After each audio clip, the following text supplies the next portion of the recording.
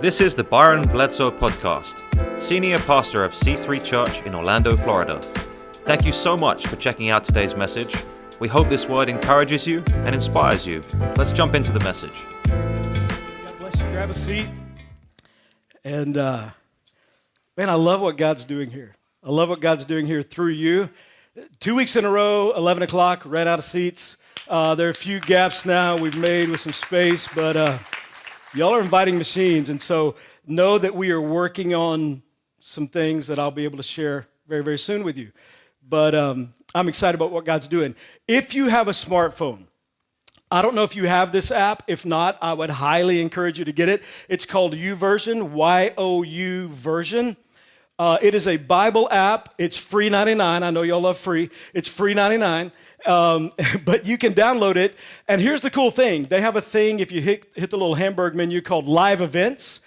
And you can click on C3 Church, and it has the verses I'm talking about. There's a way you can take notes in that and email that to yourself afterwards. So it's just a great tool. Part of the reason is this morning, we're going to Mark chapter 5. The Bible's divided into two segments. One's called Old Testament. The other's called New Testament. And in the New Testament, Old Testament is before Jesus, creation of the world through before Jesus. Then there's about 400 years of silence. Then we have the New Testament, which deals with the life of Jesus, the birth of the church, and things to come. Mark is the second, what we call book. It's way better than a book. It's an inspired by God ancient document. But Mark is the second in the New Testament, Matthew, Mark. Mark chapter 5, and there's some things here that I think will be very helpful on the last Sunday of the first month of a new year. Things that you owe it to yourself to consider, things that I owe it to myself to consider as we look at the rest of the year. Hoping, planning, implementing, hopefully, some habits and patterns to enhance this year and help it to be the best year of your life, the best year of my life. And so this morning in Mark 5, I'm going to roll through a few verses because we have a lot of different people and a lot of different backgrounds. Some of you, if you grew up in church or you've studied your Bible, it's a familiar story. You don't need me to read everything I'm going to read, but there are also a lot of people here that maybe you're new to faith, maybe you're considering faith, you're not a Christ follower. If that's the case, I want you to know we are thrilled that you're here. You're welcome every Sunday. We're glad you're here. But in these verses, there's some powerful truth that applies in significant ways to C3, yes, but more than that, to your life and to my life. Jesus has just come through a dangerous storm. And he's going to a place where the culture is completely disconnected from God. This is not a Jewish area. These are Gentiles. And these are people who at this time have no appreciation, no regard for the spiritual heritage of the Jews or the beliefs and teachings of Jesus. But he goes there anyway. Jesus was not afraid to have conversations with, to share truth in a loving way with people who had a different perspective. He's going somewhere where they're different ethnically, they're different theologically, they have different beliefs, and they have a different, even intellectual perspective about life and how life should be lived. But he goes there anyway. It's interesting to me because in our day, we tend to be the kind of people who want to be around people that think the same way we do. We've lost the ability in many ways to have conversations and glean and learn things from people we disagree with. We now live in a culture where if you disagree with me, you're supposed to hate me and I'm supposed to hate you. But we get stuck in ignorance when we function that way because there's never an opportunity to learn. And there's a great advantage. You serve yourself well. You serve your future well when you live life as a student, because when you live life as a student, everybody's a teacher. And I've learned as much from people I disagree with on certain topics as I have from people I agree with. We tend to sort of go to people we agree with, but Jesus has no problem going to this area where there's significant disagreement. Nobody believes in him. Nobody believes what he's teaching. Not only that, in the chapter before, the disciples closest to him, in the middle of this storm, come and wake him up, and they basically question his character. They say, hey, Jesus, you don't even care if we're about to die. His character's been questioned by his closest followers, but he goes where he's going anyway. In Mark chapter 5, he arrives at the destination. In this passage, we learn the why behind why he's there. In Mark chapter 4, we're only told the what.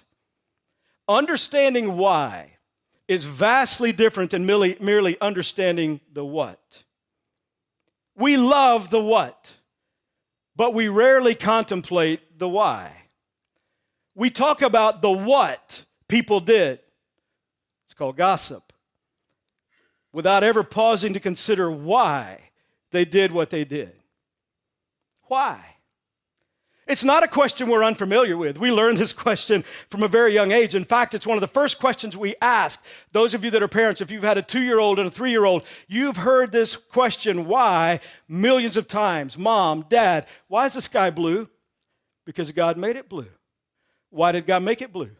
Because he wanted to. Why did he want to? I mean, it is unending. And as parents, you know, you have walked through this, and it can be exhausting at times, but it is essential for growth. You and I will never grow if all we know is the what. You have to know the why to be able to grow.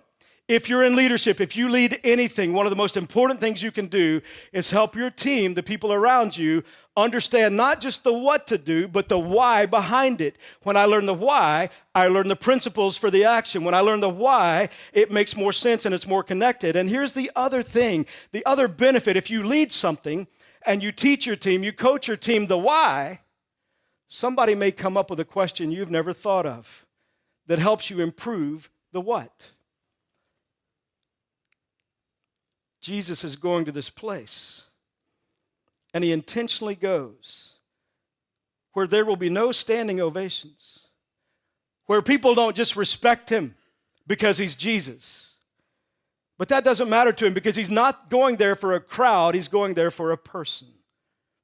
It is a reminder to us in a growing church, something we need to always keep in our minds, in our hearts, buried in our souls, correct in our perspective. It's a reminder to us as a growing church that if we're not careful, we can become consumed with crowds and ignore people. One of the reasons I get excited about a crowded room is the individuals. It's all driven by one life at a time. One of the reasons I celebrate numbers and what God's doing in the life of C3 with growth and with people meeting Jesus is because every single number represents a life. And every single life has a name, and every single name has a story, and we celebrate what God's doing in each life. Crowds, if you have a healthy perspective, are always about individuals. Notice Mark chapter 5, verse 2. When Jesus got out of the boat, he's come across the water, he's been through the horrible storm. A man with an impure spirit came from the tombs to meet him. This man lived in the tombs, and no one could bind him anymore, not even with a chain. For he had often been chained hand and foot, but he tore the chains apart and broke the irons on his feet. No one was strong enough to subdue him. Night and day among the tombs and in the hills, he would cry out and cut himself with the stones. When he saw Jesus from a distance, he ran and fell on his knees. When he saw Jesus from a distance, he ran and fell on his knees, and that phrase caused me, as I was reading this passage over and over this week, thinking about today, it caused me to ask myself a question. And I think it's a question if you're a Christ follower. You and I need to ask not just today, but on a regular basis. When he saw Jesus from a distance, he ran and fell on his knees. When people who don't know Jesus are people who are living chained and locked up, the behaviors they wish they could change, habits they've tried to tweak, a life they wish they could improve. When people who are struggling see you as a follower of Jesus, because of how you live, do they run to you or from you? When he saw Jesus from a distance, he ran and fell on his knees. There is something about religion that repels people. When all you have is a religion, it breeds arrogance. When all you have is a religion, it creates a haughtiness sometimes in our lives. When you focus on religion, you focus on, I'm right and everybody else is wrong. But Jesus functioned in a very different way. He was more concerned with loving people and influencing them and meeting the needs in their lives than he was with winning an argument. When he saw Jesus from a distance, he ran and fell on his knees in front of him. He shouted at the top of his voice, "What do you want with me, Jesus, the Son of the Most High God? In God's name, don't torture me." For Jesus had said to him, "Come out of this man, you impure spirit." Then Jesus asked him, "What is your name?" "My name is Legion," he replied, "for we are many." And he begged Jesus again and again not to send them out of the area. A large herd of pigs was feeding on the nearby hillside, and the demons begged Jesus, "Send us among the pigs, allow us to go into them." He gave them permission, and the impure spirits came out and went into the pigs. The herd, about 2,000 in number, rushed down the steep bank into the lake and were drowned. Those tending the pigs ran off and reported this in the town and countryside, and the people went out to see what had happened. When they came to Jesus, they saw the man who had been possessed by the legion of demons sitting there, dressed and in his right mind, and they were afraid. I don't believe those words are accidental. I think there's something deeper here that speaks to you and me and how we live and how we view people. There's something here that speaks to when we need to make some changes in our own lives, when we need to tweak an area where God has convicted us and said, "Hey, here's my plan for you in this area of life. Here's how I want you to do marriage. Here's how I want you to forgive people. Here's how I want you to invest in and influence and raise your kids. Here's how I want you to treat people. Here's how I want you to be kind to people that are unkind." There's something here. They saw a man who used to be in bondage, who used to live in chains, and now he's free. He's experienced freedom. He's in his right mind, and they were afraid. Those who had seen it told the people what had happened to the demon-possessed man and told about the pigs as well. This man has been set free. And those that are familiar with him, I mean, think about it. He's got a reputation because remember, we read earlier, they put him in chains and he would break them. They put him in chains again, he would break them. They know this guy. They know the level of his strength. They know the level of his cray-cray. They know that he's a problem, and so he's out there. They try to isolate him, and now he's free, and it scares them. Are you aware that some people who know you have become very used to you living less than? They're comfortable with your bad habits. They're comfortable with your struggles. They're familiar with and know your drama. They're comfortable with you living in bondage. They have no problem knowing the you that lives limited, the you that lives in pain. It's not your pain that concerns them. It can be your freedom that terrifies them. Because some people don't know how to handle you getting better. Some people don't know how to handle you making positive changes. In many ways, because when you and I give our lives to Jesus, when you and I begin to grow spiritually, when we begin to live differently, think differently, when life begins to move to a different level, the level God created us to live life, it can be very, very convicting to those who don't want to go there. They don't mind many people you struggling. They just don't want you to change because it makes them uncomfortable and it convicts them. Then the people began to plead with Jesus to leave their region. Think about this. Nobody was strong enough to subdue this guy. Nobody could control him. He was a constant threat. He was a local terrorist. And now he's changed. He's in his right mind. He's found freedom. And so the people come to Jesus and say, "Hey, we see what you did here. Would you please leave?" I don't know about you, but if Jesus can bring that kind of freedom to someone that's in that much bondage, I want him to hang around. Hey, I got some other people. I'd love you to start changing. I got an uncle that's crazy. I hate Thanksgiving. If he can do that, I want him to hang around. But notice what happens. Then the people began to plead with Jesus to leave their region. As Jesus was getting into the boat, the man who had been demon-possessed begged to go with him. Can you imagine asking Jesus to leave? It's not hard to imagine because I feel like in our culture we've done that. Although he set so many people free, he seems to be chronically unwelcome more and more in our culture. And in all of our intelligence, we're too ignorant to realize that if we ask the one who brings freedom to leave, we have no hope. Jesus did not let him, the man who'd been changed, he did not let him go with him, but said, go home to your own people and tell them how much the Lord has done for you. Do you do that? Do you tell people how much God's done for you?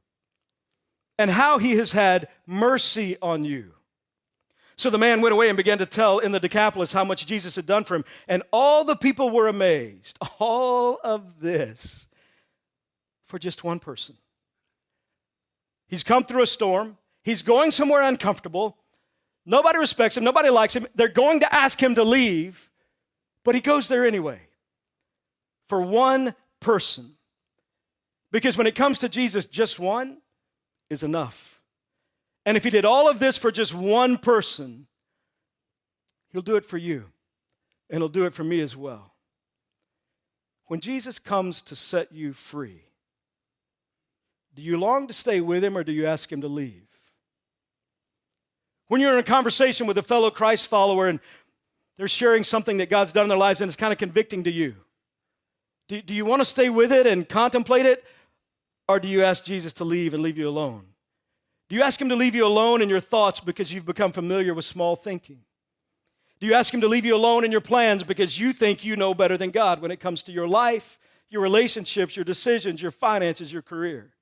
Do you ask him to leave you alone in your life because you have no desire to change anything? Change is uncomfortable. Growth is uncomfortable. And growth cannot happen without change and being uncomfortable. I wonder how often do you say? How often do I say? How many Sundays in a worship service does our lives and our decisions say to Jesus, leave, get out? We look at something the Word of God teaches. Do you embrace it or dismiss it? Do we only agree with the things in the Bible that help us live a comfortable life? We want the blessings of God. We want the forgiveness of God. We want the power of God. We want the answered prayer from God. But all the things Scripture says where God says, hey, live this way, live elevated, live like this. What are the things that you dismiss? And the things that you dismiss, the things that you and I fail to apply, the things that we ignore or rationalize away, what we're doing is we're saying the same thing these people said. Jesus, would you get out? Would you just leave? When he came to bring us freedom, the kind of freedom we've not known. One of the things I'm learning in life, I try not to use the phrase, one of the things I've learned, because none of us ever really arrive. One of the things that I'm learning in life, just living life at 50, none of your business years old, one of the things that I'm learning in life is that you can be so sick you don't recognize health. You can get so used to doubt. You can get so used to struggle. You can get so used to broken relationships. You can get so used to disappointment. You can get so used to living discouraged that you think it's normal. It comes out like this. That's just the way it is for me. This is just how it's going to be for me.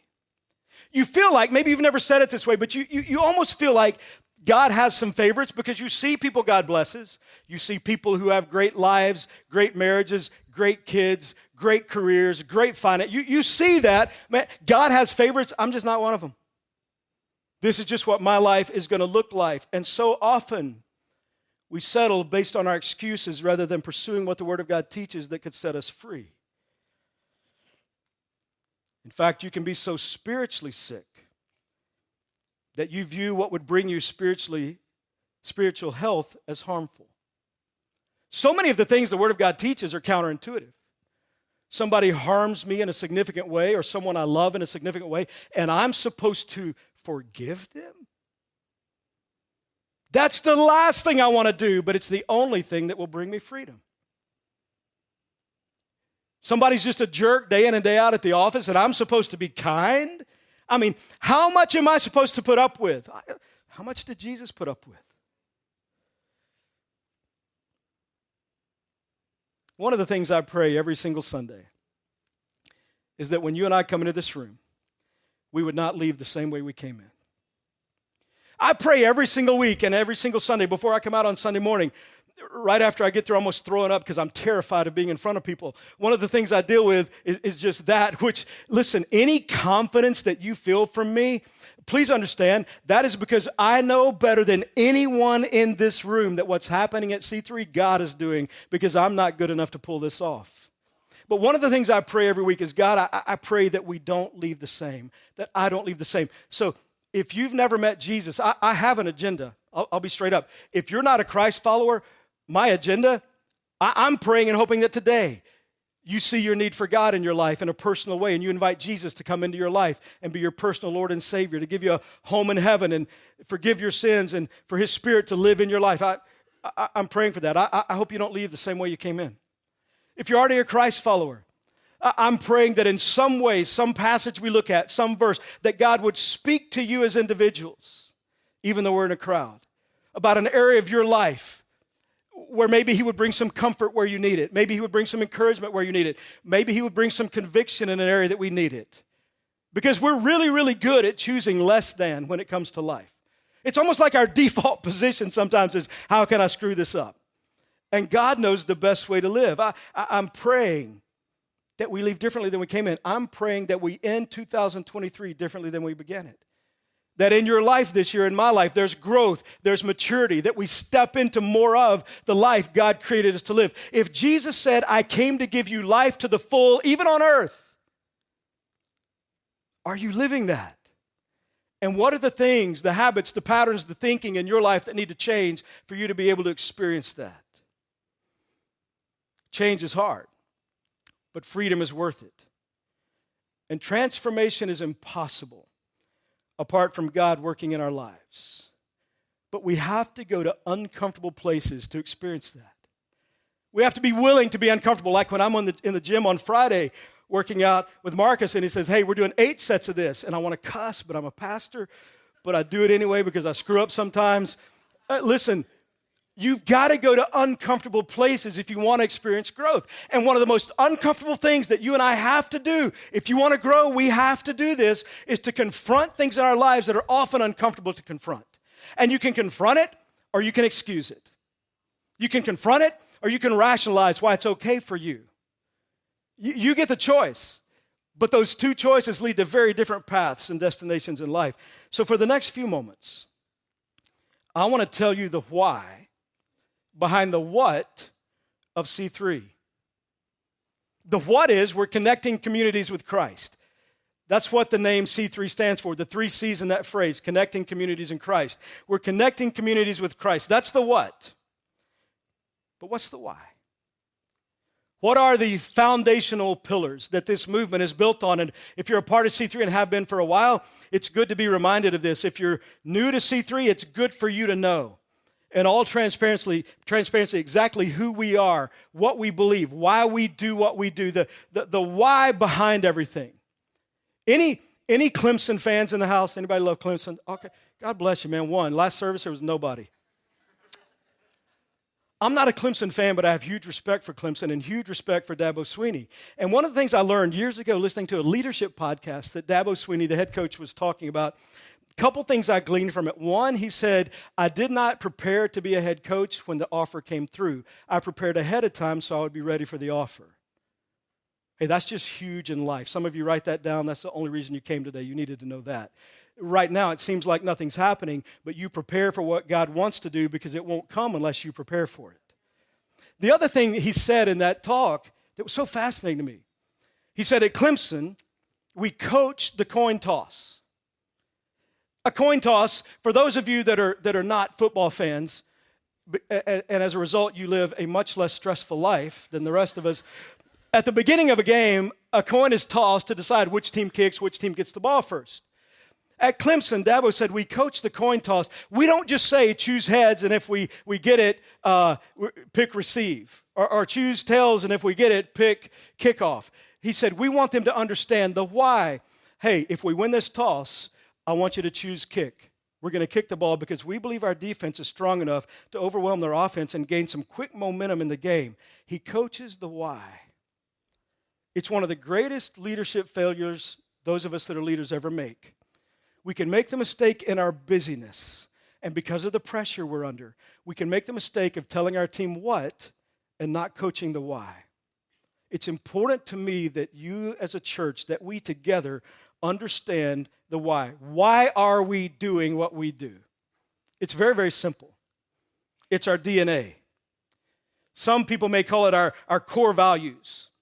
It is the building blocks of this movement, and it's the lens through which we bring clarity to everything we do. Every decision we make is filtered through the why. Why are we doing this? Because we know that in every single area, this is true for our church and it's true for your life, this is true for your marriage, it's true for your parenting, your career, your friendships, how you navigate decisions. In every area we say yes, God will bless. In every area where God says, live this way, think this way, function this way, relate to people this way, in every single area we say yes, God will bless. So if you're new to C3 and you're thinking about becoming a part of this movement, man, we would love that. But I want you to know up front who we are. This is not a bait and switch. I want you to know who we're about. And so you're going to find that out over the next few moments. If you're considering C3, this is the family DNA. Genetically, this is who we are. And this is everything we're about because we know life is complicated. So I want to make it very, very simple. What are the building blocks? What are the foundational elements? What are the things that are not up for negotiation? The things that kind of are guiding principles in the decisions we make? Number one, we're addicted to life change. We are addicted to life change. We can't get enough. We can't see enough. Every single Sunday when we celebrate how many people gave their lives to Jesus, it's because we're addicted to it. I want to see more. The marriage is restored. The teenagers finding purpose and leaving sometimes struggle and discouragement. What God's doing in families. Man, I want to see more. We are addicted to life change. Jesus had a tough day. There was a storm. He's going to a tough place. They weren't going to receive him well. But he did it anyway for one person. We go after the one. Did you know that about 92% of people that are a part of C3 were not a part of any church for at least 5 years before they came here? Listen, if you have a neighbor or a coworker or a classmate that goes to another church, leave them alone. Like, be friends with them. Don't invite them to C3. Come on. Like, they found a place where God's ministering to them. God loves them. God's working in their lives. Man, leave them alone. Go to the people that don't go anywhere. That's who you invite. The people that feel disconnected, the people that feel like maybe God doesn't care and people don't care, because churches have earned an amazing reputation of being mean as hell and highly judgmental. And we want to change what people think about church. We're addicted to life change. Number two, we help people find their purpose. I want nothing less than for you to discover why you're here. We want to help you live a life of significance and give you opportunities to do that, to be significant. I'm going to give you one this morning in just a few moments. But we want to help people find their purpose. Listen, life is too important. It's too meaningful. We only get to do this once. We want to help you discover why you're here. Number three, we are authentic with each other and with God. If you know me at all, you know that what you see is what you get. I grew up in traditional churches. And it was always important in those churches. I remember even as a kid where the pastor was kind of held up as this icon, this perfect guy who'd figured everything out. I need to tell you, if you're looking for a church with a perfect pastor, you need to keep looking. You're going to be severely disappointed. In fact, I need to go a step further. If you ever do find a church that's perfect, don't join it because you'll ruin it. And then let me go even a step further. If you think, hey, I'm looking for the perfect church, C3 is not a perfect church. We're not a perfect church, but we have a perfect Savior. And He's working in people's lives, and we chase that, but we're authentic. I remember speaking in a church I was on staff at in North Carolina. I was in Bible college at the time, and I preached. I don't remember if it was a Sunday morning, Sunday night, and I've always kind of been a guy that just, I'm not anything special. I'm a guy on a journey just like you. I want to love Jesus. I want to live my life for Him. I want to make a difference, but I screw up. I mess up. There are things I struggle with, things you struggle with, and I just believe in being very honest and transparent. But this professor, the school had a Bible college and a seminary, and this professor of the seminary. Seminary is where you go to graduate school if you want to be ruined as far as growing churches. But you have a lot of professors tell you how to grow a church, and they've actually never done it. But I have respect. God says, man, get education, but there are different ways to do that. And so one of the professors came up to me at the end of the service, and he said, he was a preaching professor. He said, don't ever do that again. I said, what? He said, don't be that honest with people. Don't tell people where you struggle. Don't let people know areas that you blew it. They need to see you as having it all together. In church, I got to be honest. I don't know how to do that. Because at the end of the day, I'm not trying to get you to be like me. I'm trying to get us to be like Jesus. And I want you to understand, yes, I struggle with things. Yes, I wrestle with things. I'm on the journey with you. And I think it brings a level of hope in a more impacting way, because if God can work in and through me, and if God's doing things in my life, he'll do it in your life, because I'm just a guy. We are authentic with each other and with God. Man, be real with God. If you're struggling in some area and you go to God to pray, it's not, dear God, thank thou for all thou's blessed. You don't talk like that anywhere else. What, you think God only speaks in 1622? Like, listen, the reality is, be who you are. God can handle your anger. God can handle your doubt and your questions, your disappointment. Be real with God. Just like you want your children to be real with you. Don't pretend with God. Be honest and real with him. We're authentic with each other and with God. Number 4, we bring excellence in everything we do. I need to let you know these core values. They're not just C3s, they're mine personally. I pray that if you're a part of C3, they're yours personally. You may add some others that have nuances to you individually and things that you're about, but these things we share in common. If you're a part of C3, these are the things that we hold as precious, that we share in common, and we bring excellence in everything we do. I said excellence, not perfection. We can't do more than we can do, but we can do the best we can do. And when we do our best, God does the rest. I believe in bringing excellence. We chase excellence. I meet with people before the service, first service, and go over my message. I listen to their input. I get their input on different things. I meet with people after the first service, before the second, so that you have an even better experience, hopefully, and I've learned. And I ask the questions like, where was it boring? What didn't make sense? What didn't connect? Because I am constantly in my life pursuing better and more effective and being more excellent. I want that. I understand I won't achieve perfection, but I will never settle and coast or put my life on cruise control and think, okay, we've arrived. We haven't. Speaking of excellence, I told you I was going to give you an opportunity for significance, an opportunity to be a part of something significant. We moved in this building just over a year ago, and in 2022, we saw 191 people give their lives to Jesus in this room, which is incredible. When we moved into this building, because of your faithful generosity, we were able to completely remodel and transform the lobby. Another church had been here for 11 years. The lobby we totally redid. We got in the building. We did a few other things around the building. And I need to let you know, I don't know if you've ever seen this room cleared. I don't know if you've ever seen the carpet. The carpet is 12 years old. Another church met here 11 years before we came in. You've been harder on it because of the level that you invite, and we have more services than they had, and man, you're wearing stuff out, but in a good way. And if you've ever seen the carpet, and not only the look of the carpet, it smells like an elephant's butt. Like, it is not a good representation of excellence, and it matters because every first-time guest that walks in this room, you thought, why do they keep the lights down? The carpet? Not just the carpet. Part of it is I'm terrified being in front of people, and if the lights are down out there and bright on me, I can't see you, and it makes it a little bit easier. But listen, we need to do some enhancements to this campus. And so I'm asking you, if you're part of C3, if you're not a part of C3, please feel no obligation. If you're a part of C3, I'm asking you for the next couple of weeks to pray about what God would have you give over and above for 6 months. Because there are some things we need to enhance and upgrade in pursuing excellence, because the people that walk through the doors for the first time deserve excellence. Those of you that are part of C3, you deserve excellence.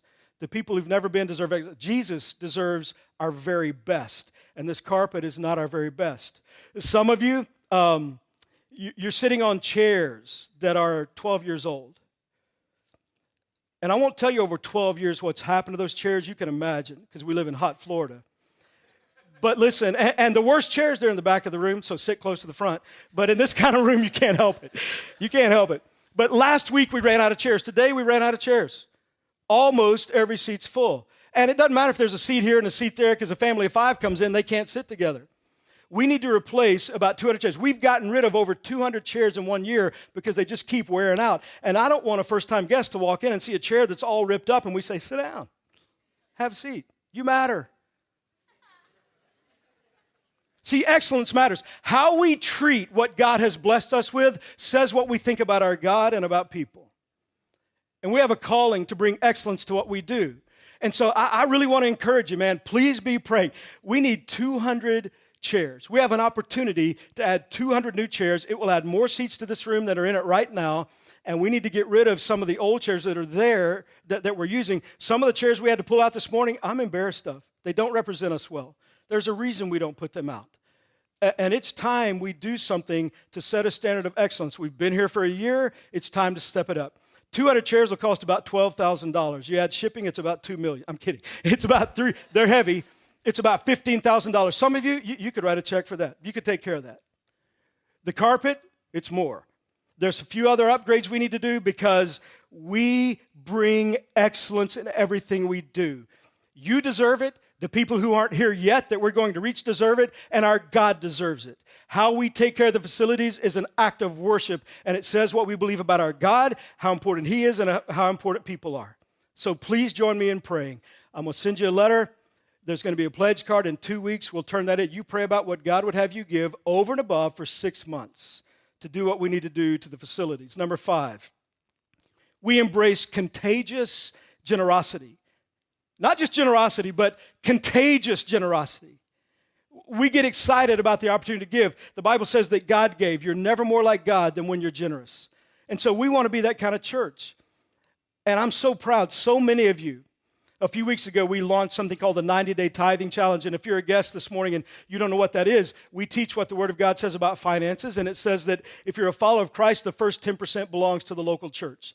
And I tell people every time I talk about this, if you think I'm trying to manipulate you, if you think I'm trying to get you to do something that I'm just trying to lean into you so we have more money, if you feel like that, tithe to a different church. You can still come here because it's the best church. And by the way, when I say that, some people are like, man, that's kind of arrogant about your church. No, I feel like every pastor should believe that about the church they pastor. If I say I have the best bride in the world, that doesn't take anything away from you other guys in the room. The only way we have a problem is if you think my bride is the best bride in the world. I will punch you in the throat. But listen, you should feel that way about your bride. I feel that way about my bride, so it takes nothing away from anybody else. But the reality is, this is not about what I want from you, it's what I want for you. And the reason we don't mind talking about it is I know when you put God first financially and you bring the first 10% to the local church, it is the only place in all the Bible where God says, test me in this. Find out if I'm telling the truth. See if I'll keep my word. If you do this, I'll pour out so many blessings you won't be able to take it all. And the reason I talk about it on a regular basis is the stories that I hear. And what God does in people's lives when they step into that uncomfortable place, they create some new habits and patterns. They decide, I can live way better on 90% and God blessing me than 100% Malachi 3 with God cursing me. I want to put God first in my finances. And I love the stories. In fact, I want you to meet JR and Sadia, an incredible part of C3, precious family. I want you to hear what they have to say about it. Check this out. JR and I have been married 22 years. We have 2 amazing sons. Tristan is 21, and he's a senior at UCF. And then Jordan, who's 18, and he's a senior at Timber Creek High School. And when we moved down here, it was a little difficult to find a church where we fit in. And So eventually, God brought Jacqueline Strohs into our lives through our sons, and she invited us to attend service at C3. And once we attended it, we knew this was the church for us. My wife went into it a lot more involved, and she started serving at church. And she would hint to me sometimes, I'm going to church tomorrow. You coming with us? And I'll say, yeah, I'm going. But I just wouldn't show up, or I'd see them when they got home. But I always asked her what was going on in the service and what was the message of the day. It's funny because I had to travel to Puerto Rico because Hurricane Fiona had pretty much devastated my dad's house. So when I flew back on a Saturday, on a late flight from Puerto Rico, I felt this need to go Sunday. I couldn't really explain it. My wife was like, "We're going to church tomorrow." I was like, "I'm going with you." So that Sunday, that's when Pastor Byron was speaking about the tithing challenge. So I sat back, and I kind of knew my wife right away was like thinking, "Oh, service he comes back to, and this is what we have going on," and she knows my point of view on it, which I'll explain later. But I was a critic of it, but understanding that C3 is not like the churches I've experienced in my lifetime. But I wanted to speak to Pastor Byron as he exited. So he was exiting the service, and I stepped to the back and I said, "Hey, I just have these reservations about these tithing challenges," and I explained it to him. And simply, he just said, he was like, "Listen, try it, and trust me, if you're in it wholeheartedly and your faith in it, it's going to do things for you." And I took him up on the challenge.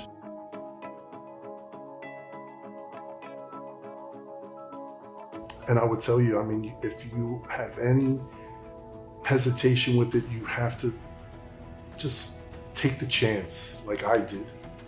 And it will amaze you. It will. And my wife will share you, I'm not amazed easily, but she can tell you. I couldn't wait to speak to her on the changes that have been so positive for us.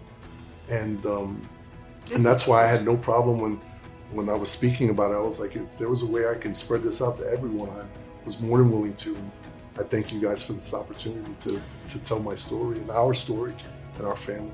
I would reiterate what JR said in that when you keep God first, He will always provide. I have seen firsthand what our investment has done, from the youth ministry to seeing families walk through the doors with the kids excited about coming to church. It's just been amazing to see, to the relocation of this to this new amazing facility. I definitely see that our tithing is making an eternal investment here at C3.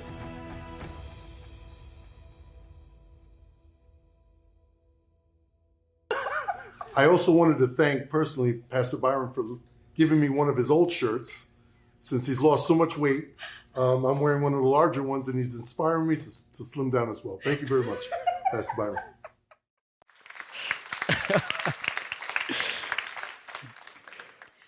Incredibly precious family. Man, we're so blessed. And listen, this is one of those, we do videos from time to time. All that God has done in J.R. and Sadia's life through the 90-day tithing challenge and them being faithful in that area, all that God's done. There wasn't time this morning. Like, I wouldn't have preached. We probably wouldn't have even had music if you could hear all that's happened. And he said to me, in fact, after the first service, he said, "Listen, you tell anybody that is a skeptic, anybody that has pushback, tell them to talk to me. I'll share with them everything." It is incredible. He shared some of it with me, what God has done. That's why I talk about it. It's not what I want from you. It's what I want for you. You got one life. I want you to experience the best life and all that God has to offer. And I understand it is a difficult area to trust in our finances. But God says, test me, and don't you want to know if you really can be trusted? And the reason we call it the 90-day tithing challenge is when you dive into it, if you tithe for 90 days, you bring the first 10% every time you get paid or anything of your gain. Angie and I sold a house about a year and a half ago. We tithed off the profit. Like, I believe in this. I do this. But if you do that after 90 days, you say, "I don't feel like God blessed me," we'll give you everything back that you gave during the 90 days, plus Angie and I will throw in an extra $100. That's how much we believe in this. That's why we do this. We embrace contagious generosity. And so this morning, man, if you came and you were paid this week or you're prepared to give, you can text C3 Orlando to 77977. You can scan the QR code on the back of the seat in front of you. You can drop cash or check in the red gift boxes. But remember, everywhere I say yes and every area I say yes, God will bless. And as a follower of Jesus, He asks us to do this. Number 6, we always honor others.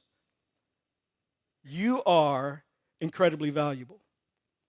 And there's no one else in the life of this church that's more valuable than you. We do not value people. Everything I just said is absolutely true, but we do not value people based on how much they give, what title they carry in life, what they drive, how big their house is.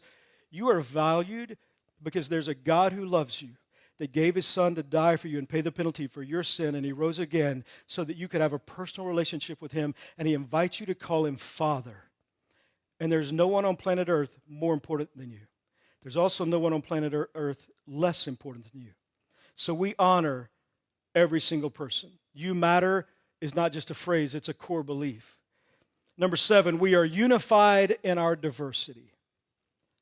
We are unified in our diversity. C3 is a diverse church in so many ways.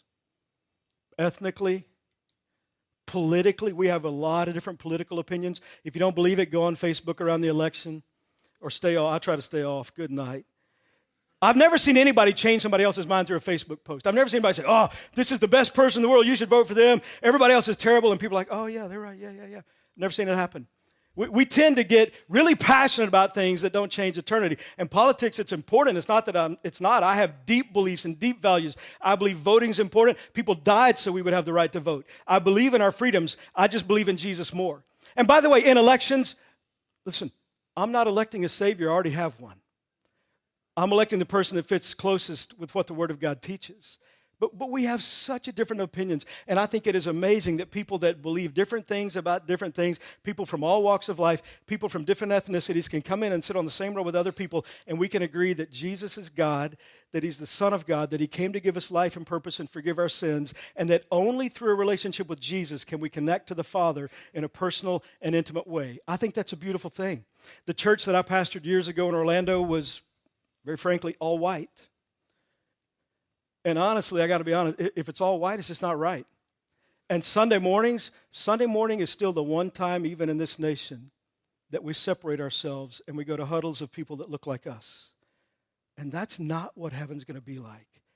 I cherish the fact that I'm a part of a church that has a diversity. I think it adds a richness when you bring your culture and I bring my culture, and together we are unified in our diversity. Because at the end of the day, there's only one race. It's the human race. Number 8, we have fun and laugh loud.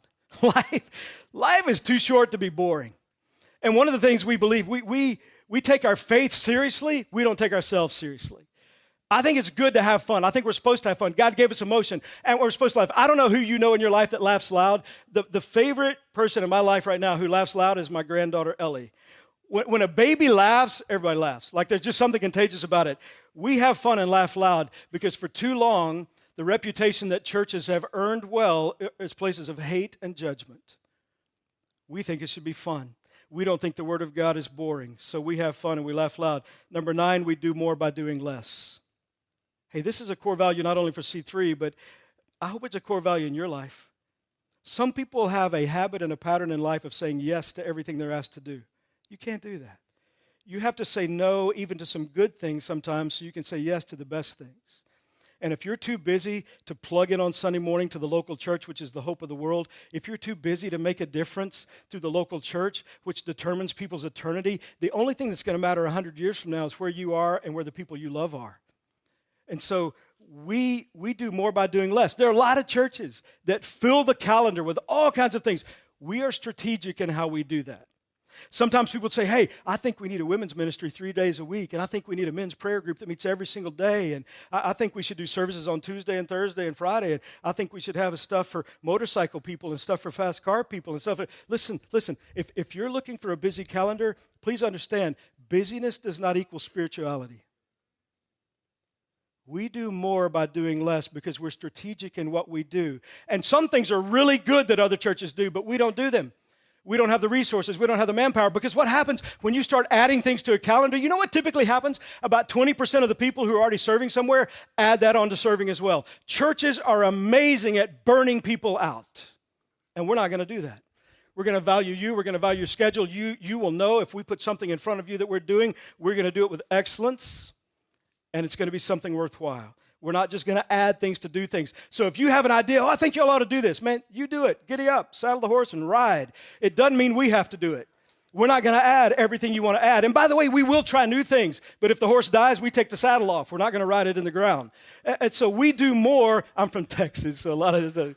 We do more by doing less. And last thing. And please hear this last one. We are in this together. We're in this together. I hope you have a ton of great days in your life. But you're going to have some tough ones. I'm going to have some hard ones. You're going to walk through at times unimaginable pain. And when you do, we're with you. If the whole world walks out, we'll still walk in. Because of all the other things I've shared, you really do matter. It's a spiritual family. And healthy families have each other's backs. Healthy families love each other. Healthy families are there for each other. And that's what you get when you're a part of C3. Would you pray with me this morning? Father, thank you for this day. Thank you for your time in investing in us as we look at your word, as you speak to us. With all that's going on in the world, you take the time to make sure we hear from you today. I pray for every single person in this room right now. And God, I pray for those especially who don't have a relationship with you. With heads bowed and eyes closed, maybe you're here today and you know that the greatest decision you need to make in your life is to give your life to Jesus. And I can't think of a better time than right now, on the last Sunday of the first month of the year. If that's the step you know you need to take, to invite Jesus to come into your life, forgive your sin, give you that home in heaven, and His Spirit to live inside you the rest of your life, to help you fulfill and live the life He created you to live, the things we've talked about this morning. If that's where you are, I want to invite you to pray a very simple prayer. You can pray it out loud or you can pray it in the quietness of your heart, because the Bible says in Matthew 6, Jesus knows even our thoughts. So if you'd like to invite Jesus to come into your life, man, don't wait. This is your moment. Pray this simple prayer. Dear God, I know that I need you. Jesus, please come into my life. Forgive my sin. And help me to live for you. Thank you so much for loving me. As best I know how, I give my life to you. In Jesus' name, amen. Thank you so much for joining us. If you just prayed that prayer, we would love to know it. You can text your name to 407-487-8311, and Pastor Byron will be praying for you this week. And also, we want to thank you for your faithful generosity. You can go to givec3.cc, or you can text C3 Orlando to 77977. Thank you so much for how you give. And if you are in Central Florida, please join us in person at our campus at 9:30 or 11 a.m. on Sunday mornings. Have a great week.